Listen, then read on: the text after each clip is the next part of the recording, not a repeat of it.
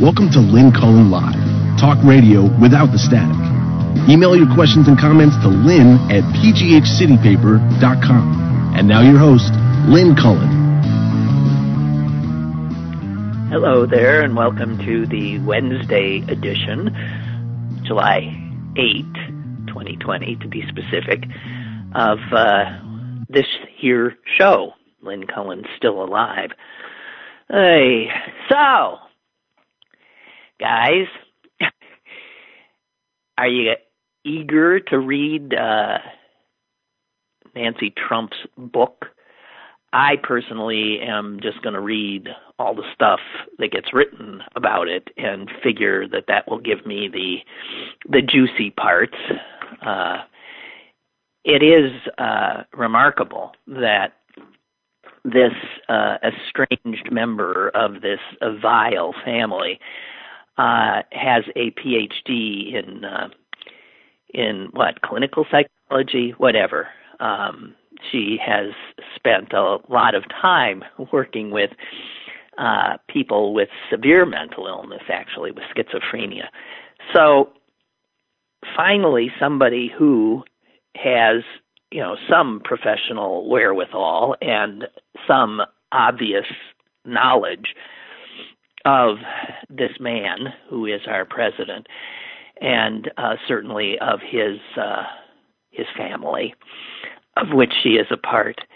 And it's not as if we don't know that this family is a viper's nest, but the detail that she will show us is incredible, I'm sure. I don't know. I said, I don't know, and then I said, So, do you? I happened to read a review of another book, a fictional account of this presidency, and it appears to be very funny, if one is capable of laughing about this. It's called Make Russia Great Again. And it is written by Christopher Buckley, who also wrote Thank You for Not Smoking. Was that the title of his book? He's funny. And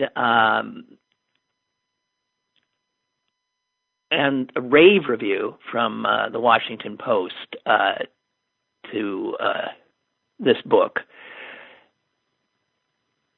It says, in part, that Christopher Buckley is not angry about Donald Trump. He sounds instead as delighted as a fly discovering the world's largest pile of manure.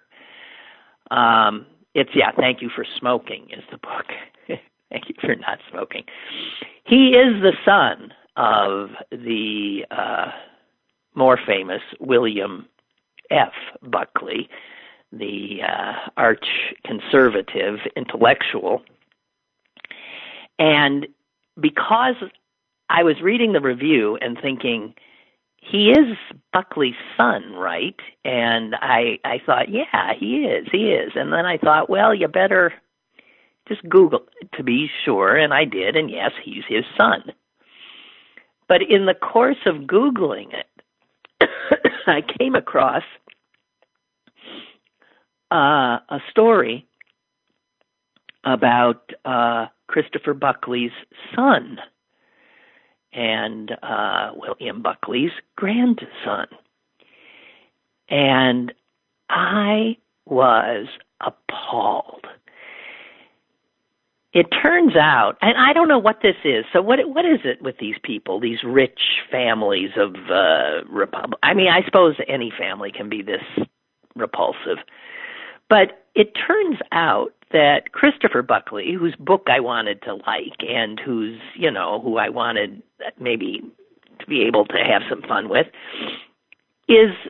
sounds like a loathsome character, as does his father, in that it turns out that Christopher Buckley, this is the story, fathered a son out of wedlock. That son, at least when the article was written, was 16, excuse me, and I think would be in his early 20s now. Buckley has not suggested that he is not the father. He has, I believe, never seen this child, but he sends the mother child support. The article was written because he was trying to get the child support lowered.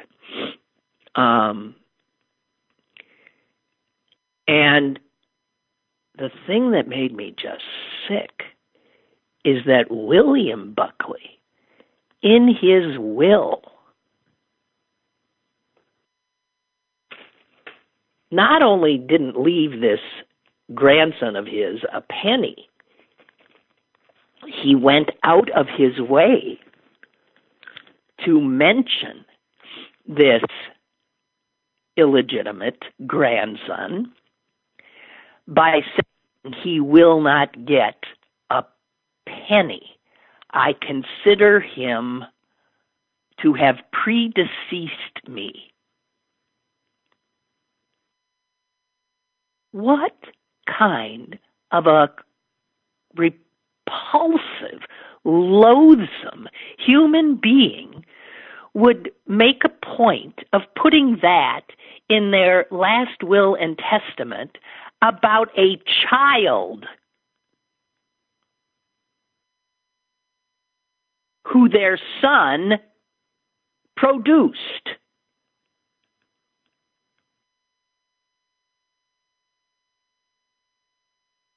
So I had been thinking about these two books.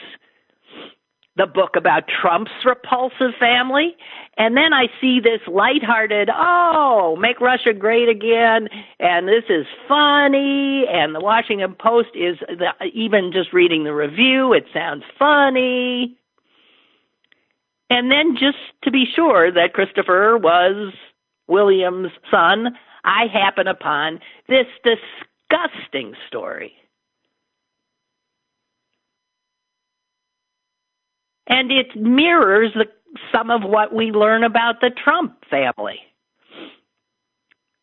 about wills being used to hurt and cut out members of the family who for some reason have not measured up. I don't know. I can't. These people are so awful. They're all just friggin' awful. So I had wanted to tell you about this damn book, and now I want to tell you, don't read it. I wouldn't want to give Christopher a red cent.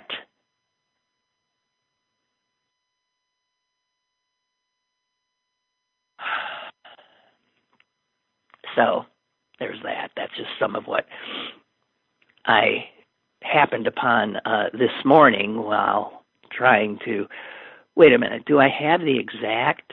I might have the exact thing from the will. I was paraphrasing. I'm just stunned by how awful people can be. Okay, here it is. Conservative writer William F. Buckley died in 2008, leaving an estate estimated at $30 million.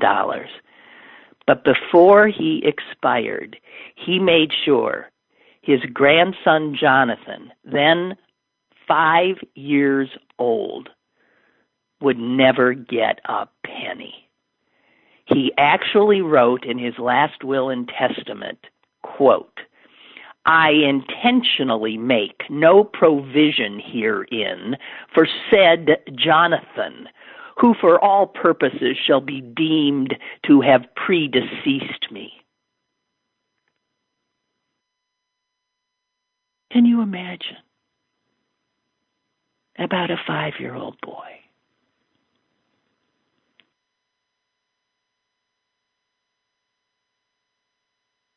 And that's a quote from his will. It was Vanity Fair reported on it in the Hartford Courant.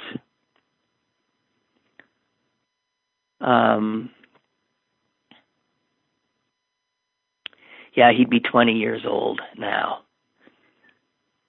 And Christopher Buckley, the author, is in court battling the mother, trying to give her less money. He's never really, I mean, obviously he acknowledges that that's his son. Wow.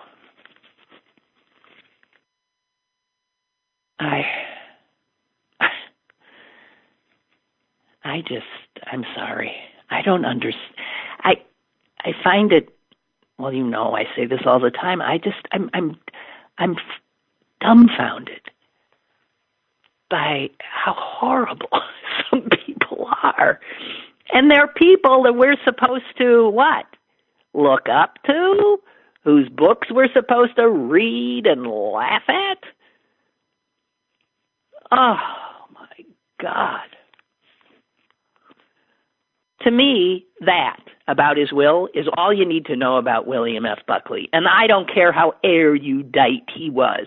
I don't care how brilliant his mind might have been. I don't care about all the stories about him and his awful wife, Pat. The whole bunch of them. What awful human beings. And they are lifted up and lauded. It's amazing there's not a statue to them. We seem to do statues of the worst people.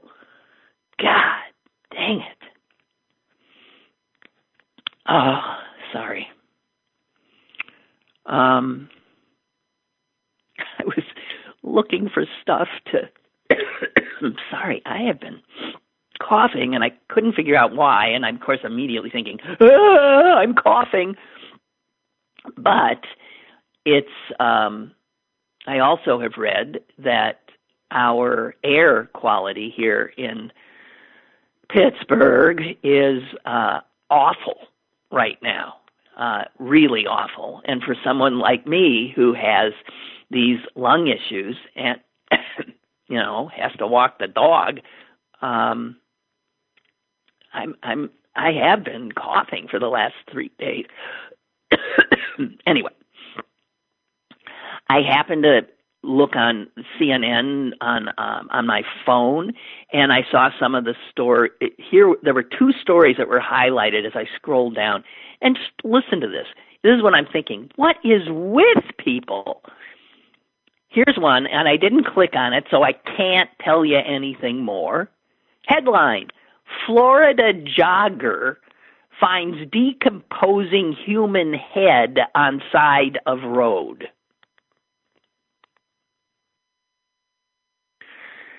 And under it, Dutch police discover secret torture site, excuse me, in shipping containers. What is with people? What? Someone tell me. God. So if you find out I end up with this thing because of this cough, God, isn't it awful? You can't even have a tickle in your throat without assuming you're going to die. Hey, what a wild. So, our editor, Lisa Cunningham, City Paper, happened to retweet one of my favorite photos of all time, and it made me want to just say something about it again. There is that wonderful video of Donald Trump sitting at his desk. And this is before it's before he's president, but not long before. And he's clearly doing some gimmick of some sort. Maybe it's when he was running. I don't know.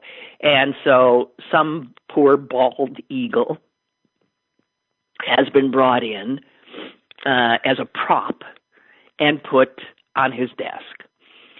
And Trump is sitting there, and this massive, wondrous creature, all of a sudden, just like it appears, tries to attack him, goes for him.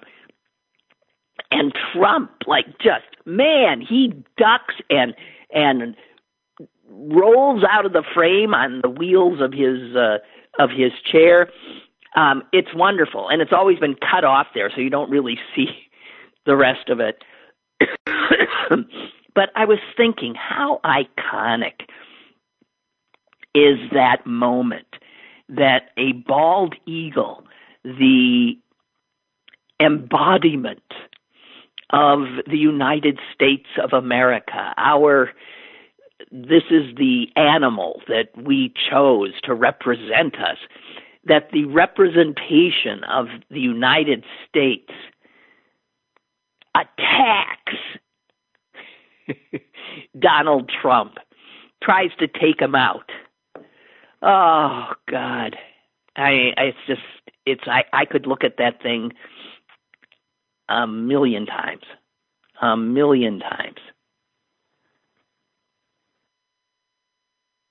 All righty. Listen, as you guys know, I'm changing topics now. As you know, I've been expressing concern about the fact that a lot of people who are in dire enough straits, having lost their jobs, trying to stay alive in many ways, unable because there's no money coming in to pay their rent, could in fact begin to be evicted. The moratorium on evictions in Pennsylvania is set to expire this Friday. So I have wanted to know more about this, and then lo and behold, I read a piece that gave me all that information yesterday, and I have the author of the piece joining us now, and I just want to be able to have you have all the information about this, because to me this is a huge issue. So Stephen Caruso, who is a reporter for, is it the Harrisburg Capital Star? Pennsylvania Capital Star, but we're based in Harrisburg. Okay, the Pennsylvania Capital Star. Stephen, how are you? I'm good, Lynn. It's good to hear your voice again. I'm hacking and coughing here on the other end. I'm probably dying, but pay no attention. Pay no attention. Stephen, we should say, was he really got his start as a producer of this whatever this is, this show. How long did you do that with me? About a year and a half or something? I think it was just like 6 months. It was.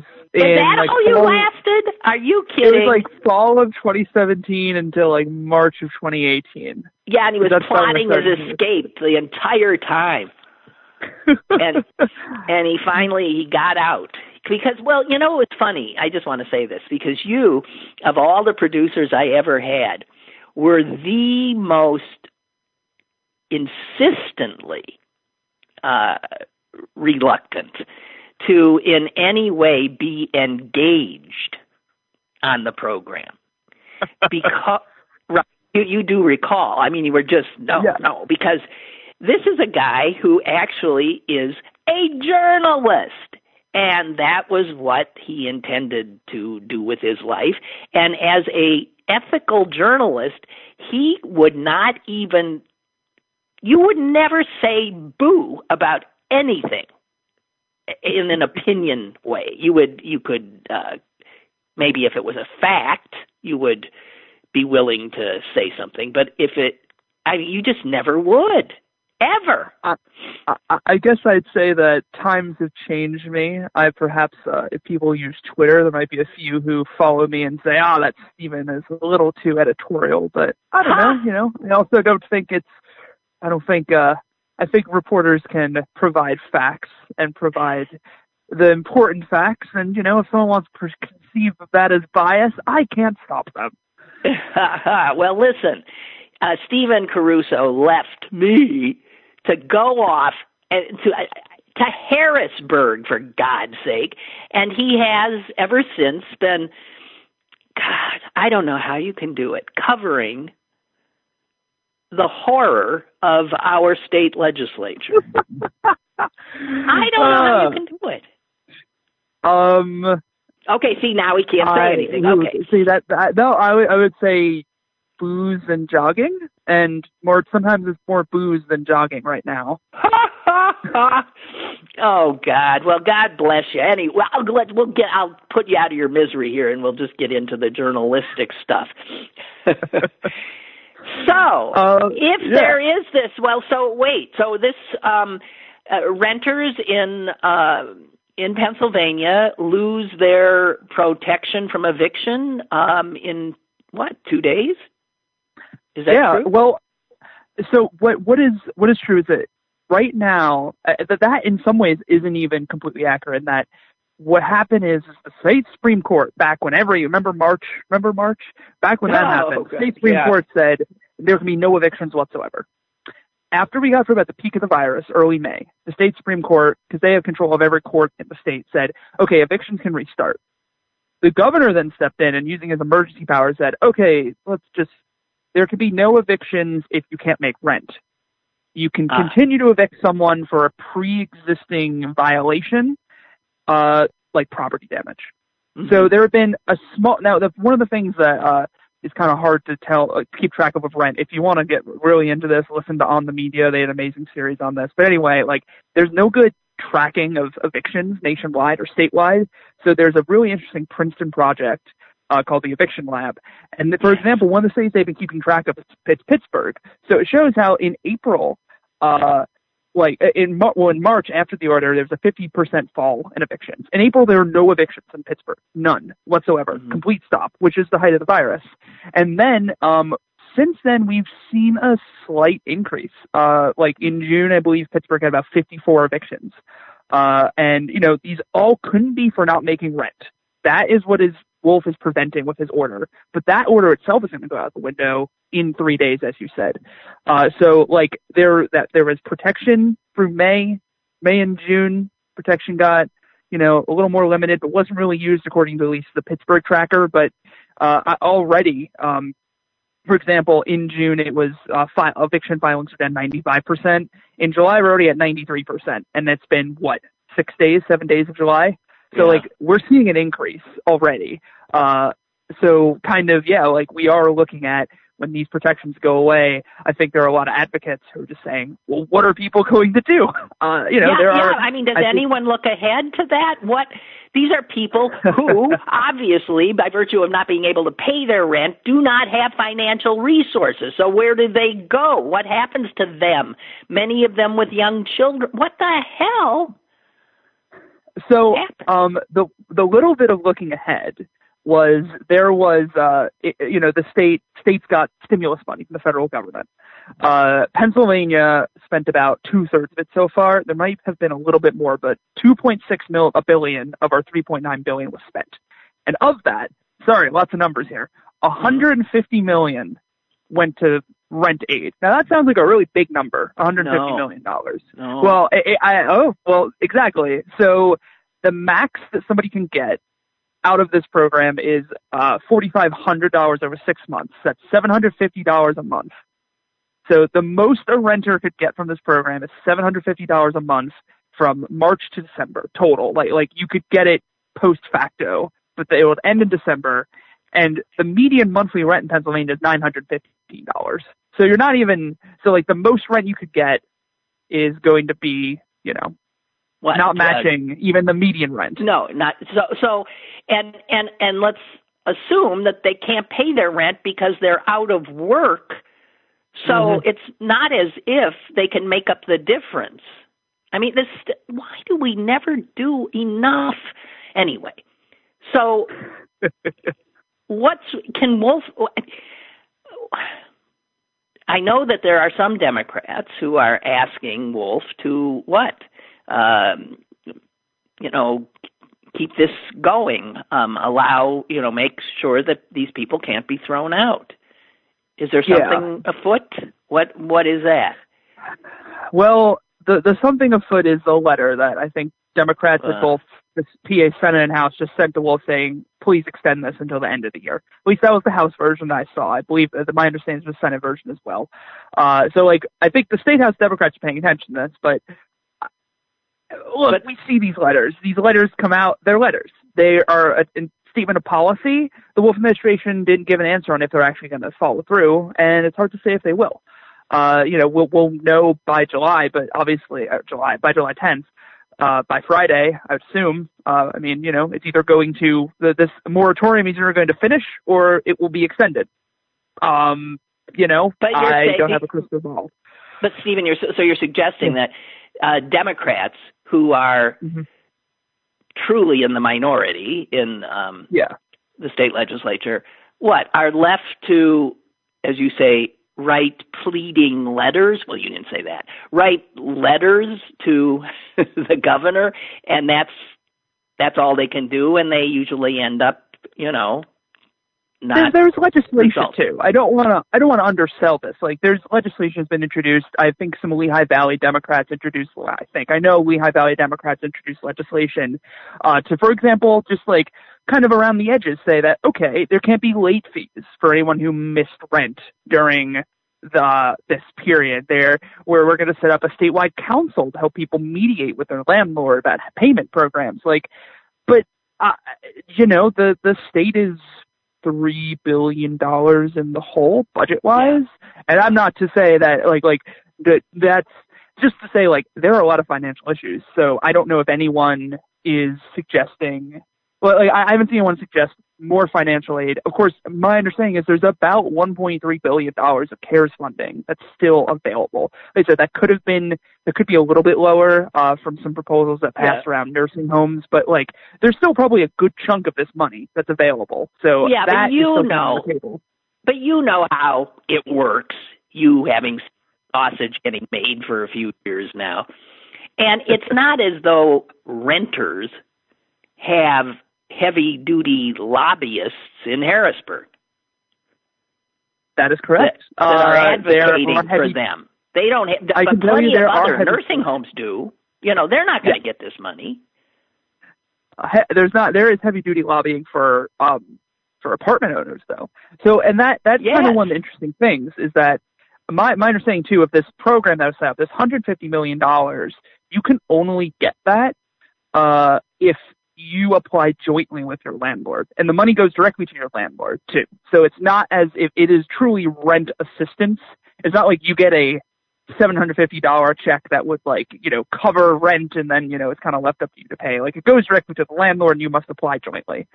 I don't know how comfortable everyone would be applying with their landlord. I'm sure it depends on how good your relationship is with the master of the house. But I also say that because clearly landlords want to be paid too.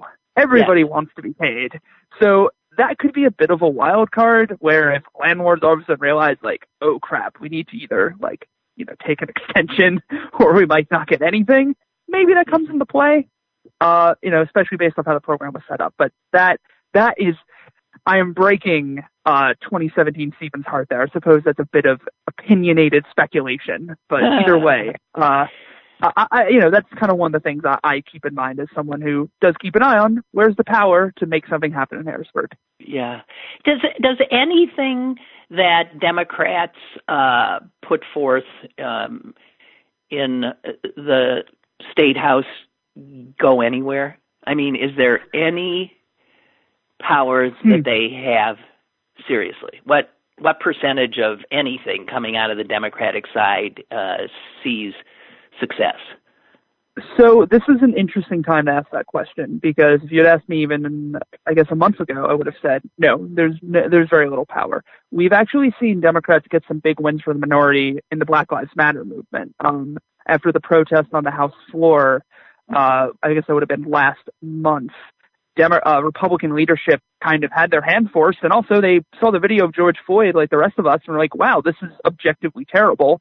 And they decided to take action. They were, whether their hand was forced, however you want to put it, they did something. And Democratic bills on police accountability moved. We've covered them at the Capitol Star, a statewide database of police personnel files, a ban on chokeholds, a bill I just wrote about today that you can find that basically closes a loophole that gave police a defense against sexual assault charges of someone who's in their custody.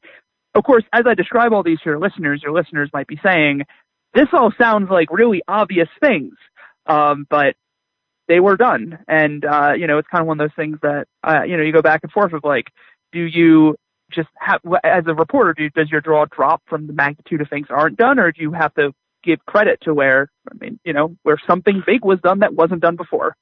Those are all things that did happen, and they were Democratic proposals, though some of them were put under the names of Democrats who Republicans like better. Is there any chance, and I'll let you go after this, is there any chance after the November election that Democrats can acquire control of either house of the Pennsylvania legislature? What a question. I ask myself that every day when I'm trying to figure out how to cover November. So I think from the people I've talked to and from numbers I've looked at and having looked at districts and yada, yada, caveated that enough, right? I think the Senate is a really hard lift, the state Senate, especially because there's a former Democrat who flipped to become an independent up in the Northeast, old coal country. Imagine Hazleton and Lou Barletta land. Okay. But the House, maybe. There's a lot of suburban seats outside of Philly. Maybe. And there's other options too. That's kind of the Stephen prediction in what is it? It's July 8th. And if I may, Lynn, one other thing I just wanted to add that I meant to bring in is that on the evictions, Philadelphia, because Philadelphia is special, as we all know. I'm sure Pittsburghs hate hearing this. But they do have special laws that let them be have more self-governance. So Philadelphia was able to pass its own eviction moratorium. So even if the statewide moratorium lapses, Philadelphia managed to extend theirs until September 30th. Oh, that's great. But Pittsburgh could not. Pittsburgh could not under current because we're laws. A second-class city, which is another bunch of crapola coming out of Harrisburg. But I this didn't make the article. Sadly, you know how even digital news outlets such as ourselves have copy deadlines from time to time. But I talked to someone after the article published from Pittsburgh who said that apparently there are people in Pittsburgh who want to see that changed. I mean, granted, this is you know this well, Lynn. That's the story of Pittsburgh. Please give us more self-governance. Pretty please, Harrisburg. But just another one of those things to chalk up to the second-class, first-class city divide. Unbelievable. God almighty. I don't know how you keep from going insane. But as you said, you're drinking more. And I I'm joining you. I'll raise a glass to you tonight. Jeez. Or maybe even this afternoon if I can't get to tonight. It's wonderful to hear you. You doing okay? You're well? Yeah. We're I think yes, I can't complain. I have it better than a lot of people. All I have to do is keep my mouth shut and do my job. Did your girlfriend ever get back from the Middle East? She's now an I'm sorry. But she did. Ex-girlfriend. Oh, I'm sorry. Oh, such being young. I forgot. Okay. Listen, great to talk to you. Thanks, Stephen. No problem. Keep up the good work. You're really good. Keep up the good work. Thank you, Lynn. I'll talk to you later. Okay. Bye. Bye. Bye. Oops. That was an oops on my part. I'm sorry. Doing personal stuff there in the. Okay. Well. Meanwhile, as we were speaking, the U.S. Supreme Court. The Supreme Court has upheld a Trump administration regulation allowing employers with religious objections, Hobby Lobby, with religious objections to limit access to free birth control. Unbelievable. Unbelievable. So somehow birth control is not health. Is there any other health-related stuff that the Supreme Court thinks an employer should be able to refuse? Does an employer, what if you work for a Christian Scientist who doesn't think you should go to a doctor at all? God, excuse me. Excuse me while I have a fit. Meanwhile, speaking of the Supreme Court, two things.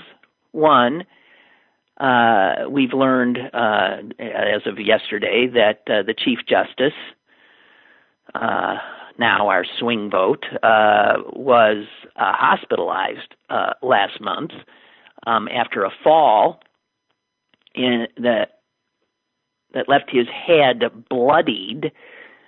Somebody who saw him after the fall said his head was covered in blood. It required stitches and observation overnight. He has had a history of falls, 2 seizures. You might recall him falling off a dock or something, and it was sort of astonishing because he's a young, healthy-looking guy. So they say this one was not related to the seizures he's had, that it was just an ordinary trip, fall, who knows what. I don't know. But that's a bit unsettling. And then I've been wanting to share with you something that I saw that is speculative, but enough to make you, cringe or run.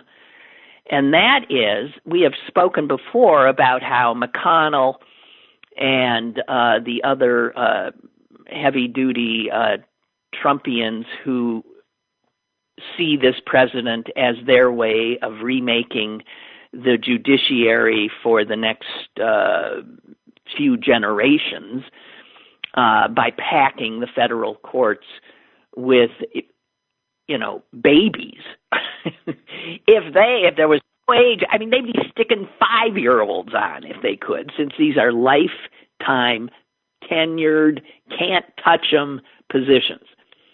And they are putting 30-somethings with no experience on these big, important federal, but the experience these guys have, and they're almost all guys, and they're almost all white, is that they are right-wingers, and they're highly political.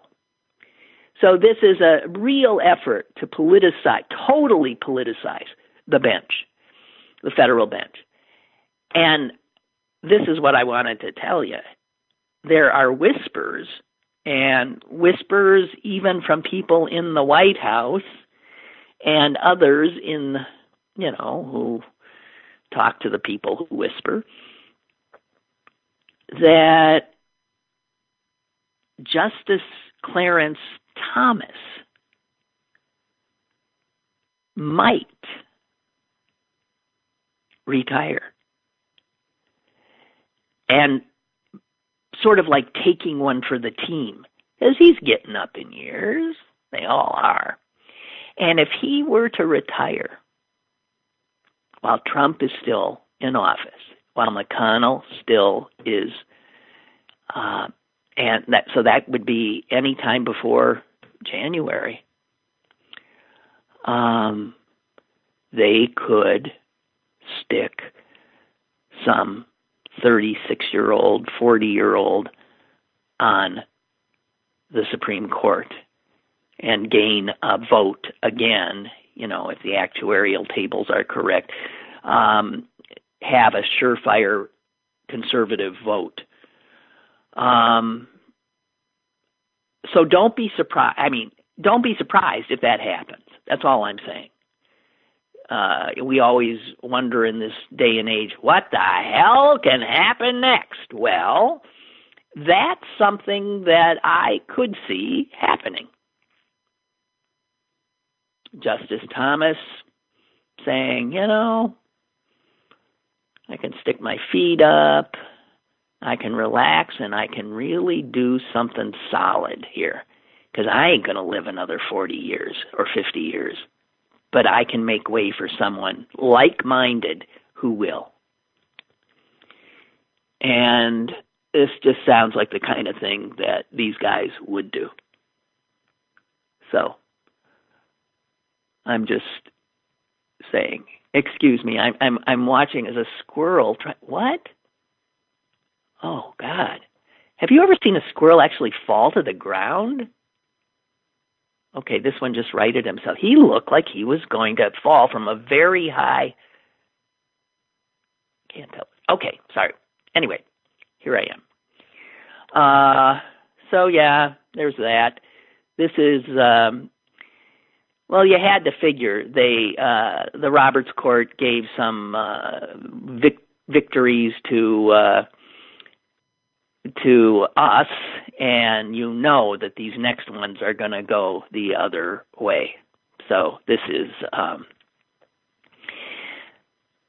understand that this has to do with Obamacare, because the Affordable Care Act, the actual name of Obamacare, said that employers had to give women access to free birth control. Trump comes in and wipes that out. And this is the result. It wended its way to the Supreme Court, which just sided on with the religious conservatives. And here's the consequence of this vote. As many as 250,000 women in this country could immediately lose contraceptive coverage from their employers at a time when, people don't have the wherewithal. Meanwhile, these same plans will cover Viagra, anything having to do with men's sexuality. But for women whose sexuality is much more consequential, we'll cover Viagra so men can stoop their way, every day, 20 times a day, having fun, but they stoop women who get pregnant.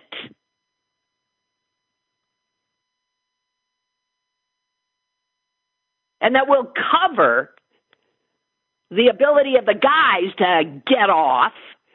We don't cover the ability of the women to safeguard themselves from unwanted pregnancy. God damn it.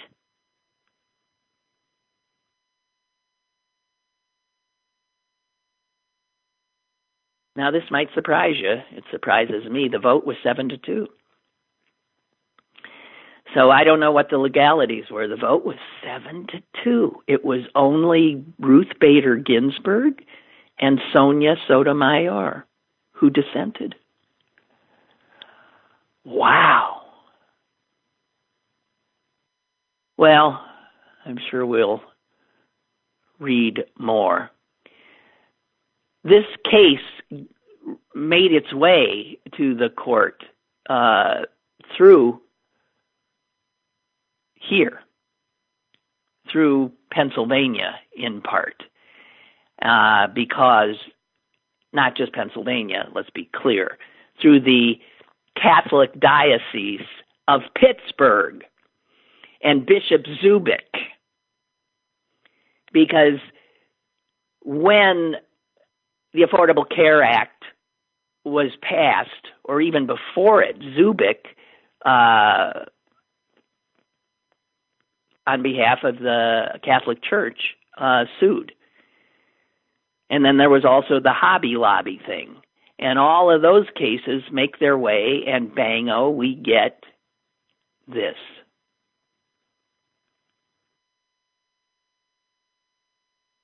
The last court before the Supreme Court had at it was the Third Circuit in Philadelphia, and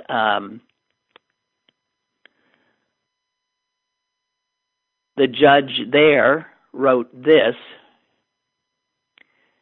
She said if this were to be allowed, it would disproportionately affect access to contraception for poor women. Yeah, duh. And the most effective forms of contraceptives are the most expensive. Yes. And when the ACA, the Affordable Care Act, was passed, and the cost barriers were removed, and women were able to get the best, they switched in high numbers to more effective and expensive methods of contraception. And now they're on their own.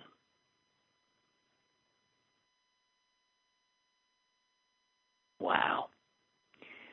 Well, this is totally a religious-based thing. I cannot believe this. I really can't believe it. I'm sorry.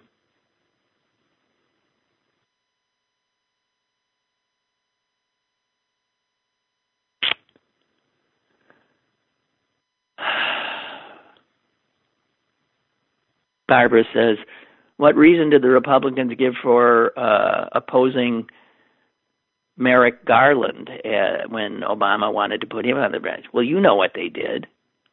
They said that Obama would be out of office in a year and that he shouldn't be able to put anybody on the court, which is bullshit, and was.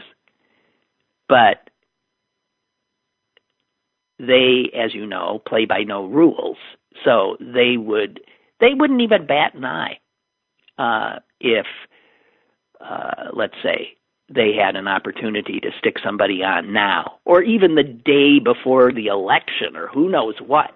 They would do it and not apologize. They have no shame. Yeah, Barbara says they argued then that the Senate needed to advise and consent, and the next president should be able to make the appointment. I don't know. Whatever. No, they're despicable. I'm sorry. They're just despicable. All right. Okay. Here's some good news, or maybe. The Black Lives Matter movement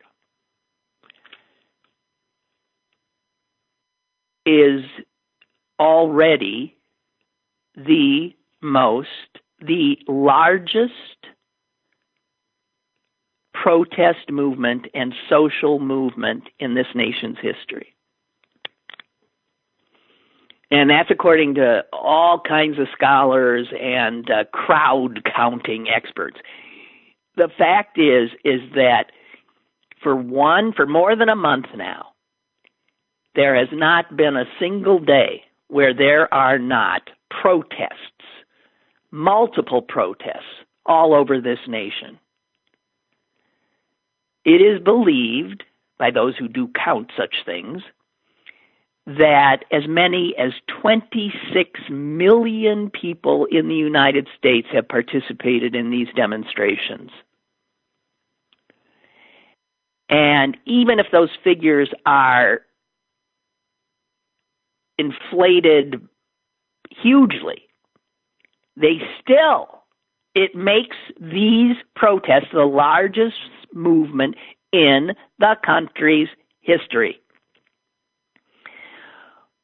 One historian says it is really hard to overstate the scale of this movement. On June 6th, one day, for example, more than 50,000 people turned out in Philadelphia, 20,000+ in Chicago, 10,000 on the Golden Gate Bridge. There have been 5,000 plus demonstrations, an average of 140 a day. And the geographic spread is really the most eye-popping characteristic, according to one sociology professor, because this shows the breadth and the depth of this movement's support. The reality that in counties that are overwhelmingly white, there are constant demonstrations. Nearly 95% of counties that had a protest recently are majority white. Nearly 3/4 of the counties that have had Black Lives Matter protests are 75% white.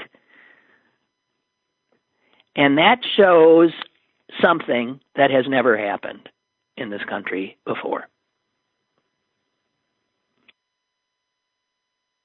Now, yeah, the Women's March, that march that greeted the beginning of Donald Trump's tenure, the Women's March, 2017, had, depending on who was counting, 3 to 5 million people on a single day. And that was unbelievably huge historically, but it was a highly organized event, and it was a one-day event.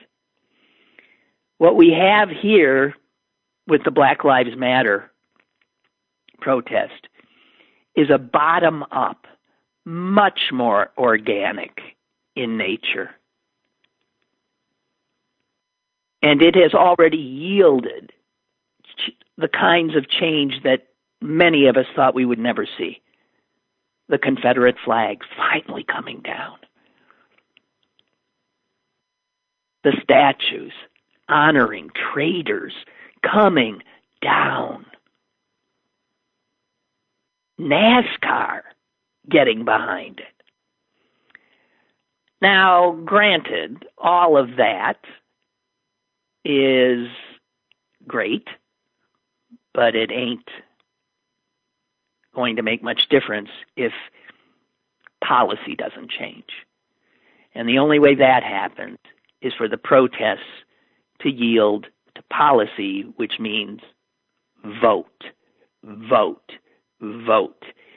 Get power. Turn that legislature in Harrisburg. Turn the Congress of the United States. We need power for the people, right?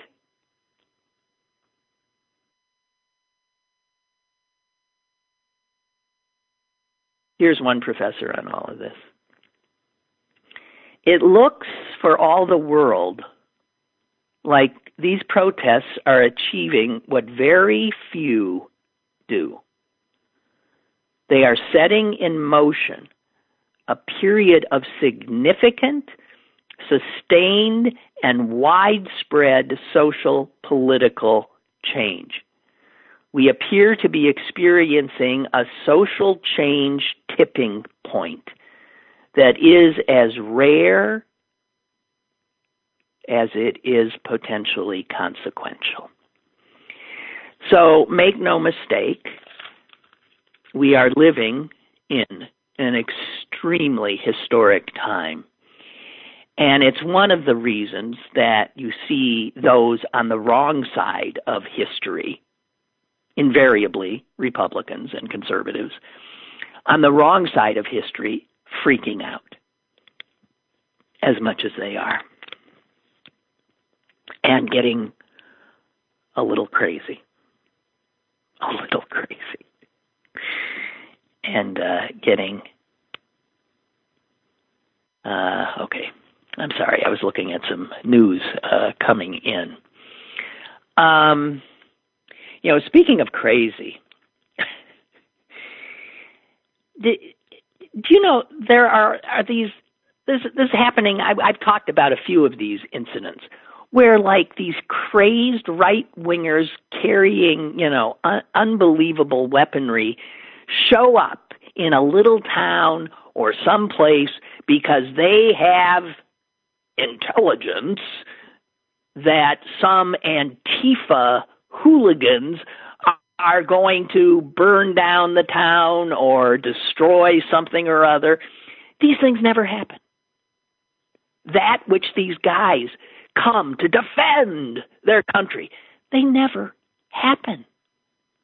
Because these are people who are in every way living in Crazyville.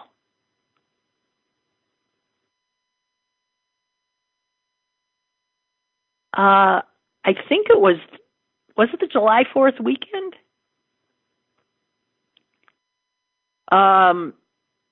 It got out amongst these people that Antifa protesters were going to converge on Gettysburg, and they were going to do it so they could burn American flags. And they actually have people that, like, post these things.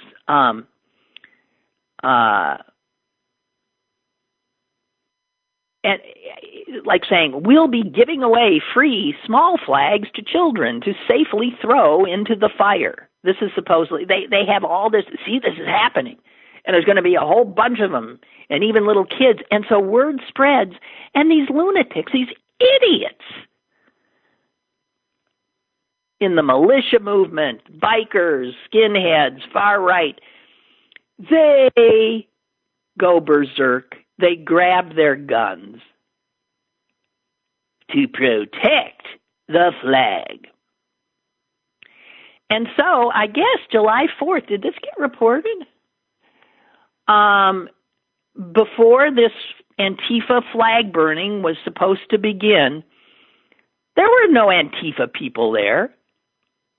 What was there is hundreds of heavily armed and totally idiotic, clueless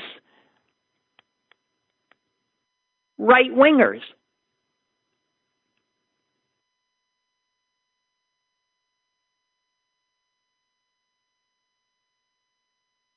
I mean, these same kinds of idiots showed up lining the streets of small towns in Idaho and in South Dakota and in New Jersey and in Michigan. They'll fall for anything. And I can't imagine how foolish they must feel. But or I suppose they think that maybe they scared them away. They scared Antifa away. I don't know.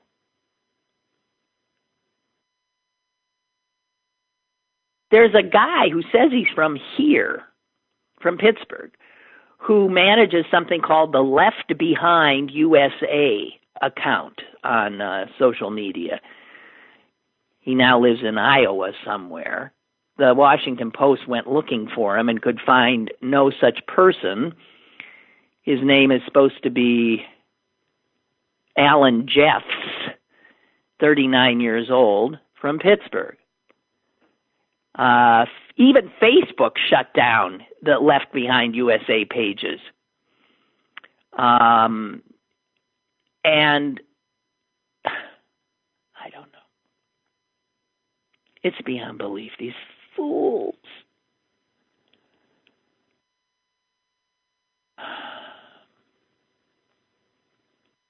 So, God help us, because these fools will be with us long after Trump departs. And they're lost. They are lost to reason, lost to reality. It's frightening, and I'm not sure what we're going to be able to do with them. Certainly, a full third of the nation is stark raving nuts.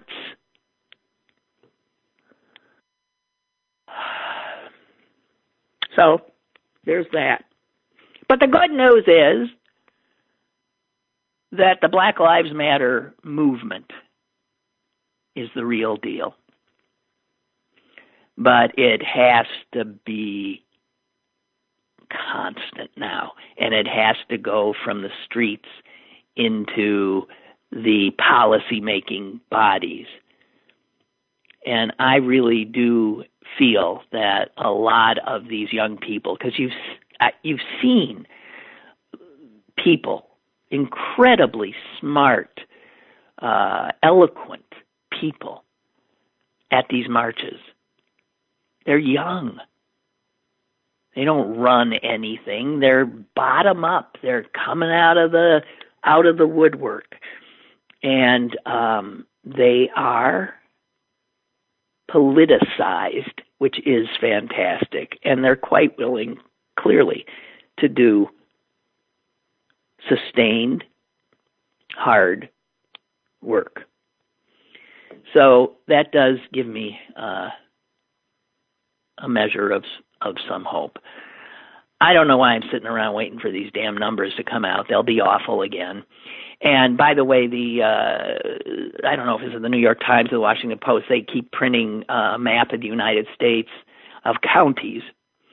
And the counties that are black, there's some that are gray, some that are slightly gray, some that are white, are the ones that are where the virus is going nuts. And I hate to tell you, but we're one of the black ones. We're one of the black ones, along with, all those places in Texas and Arizona and Florida. We are.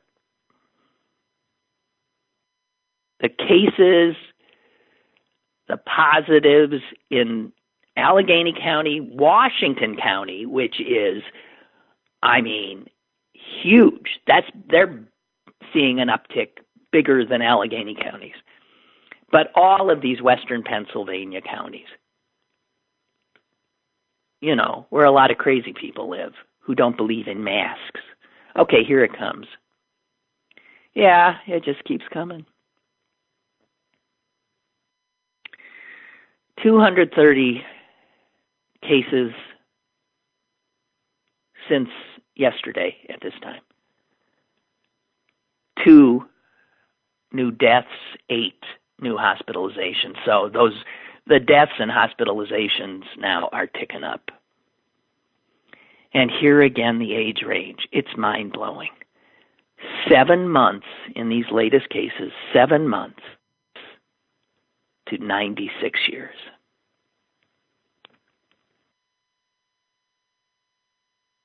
Be careful out there. Stay cool. Stay safe. And I'll talk to you tomorrow. Bye.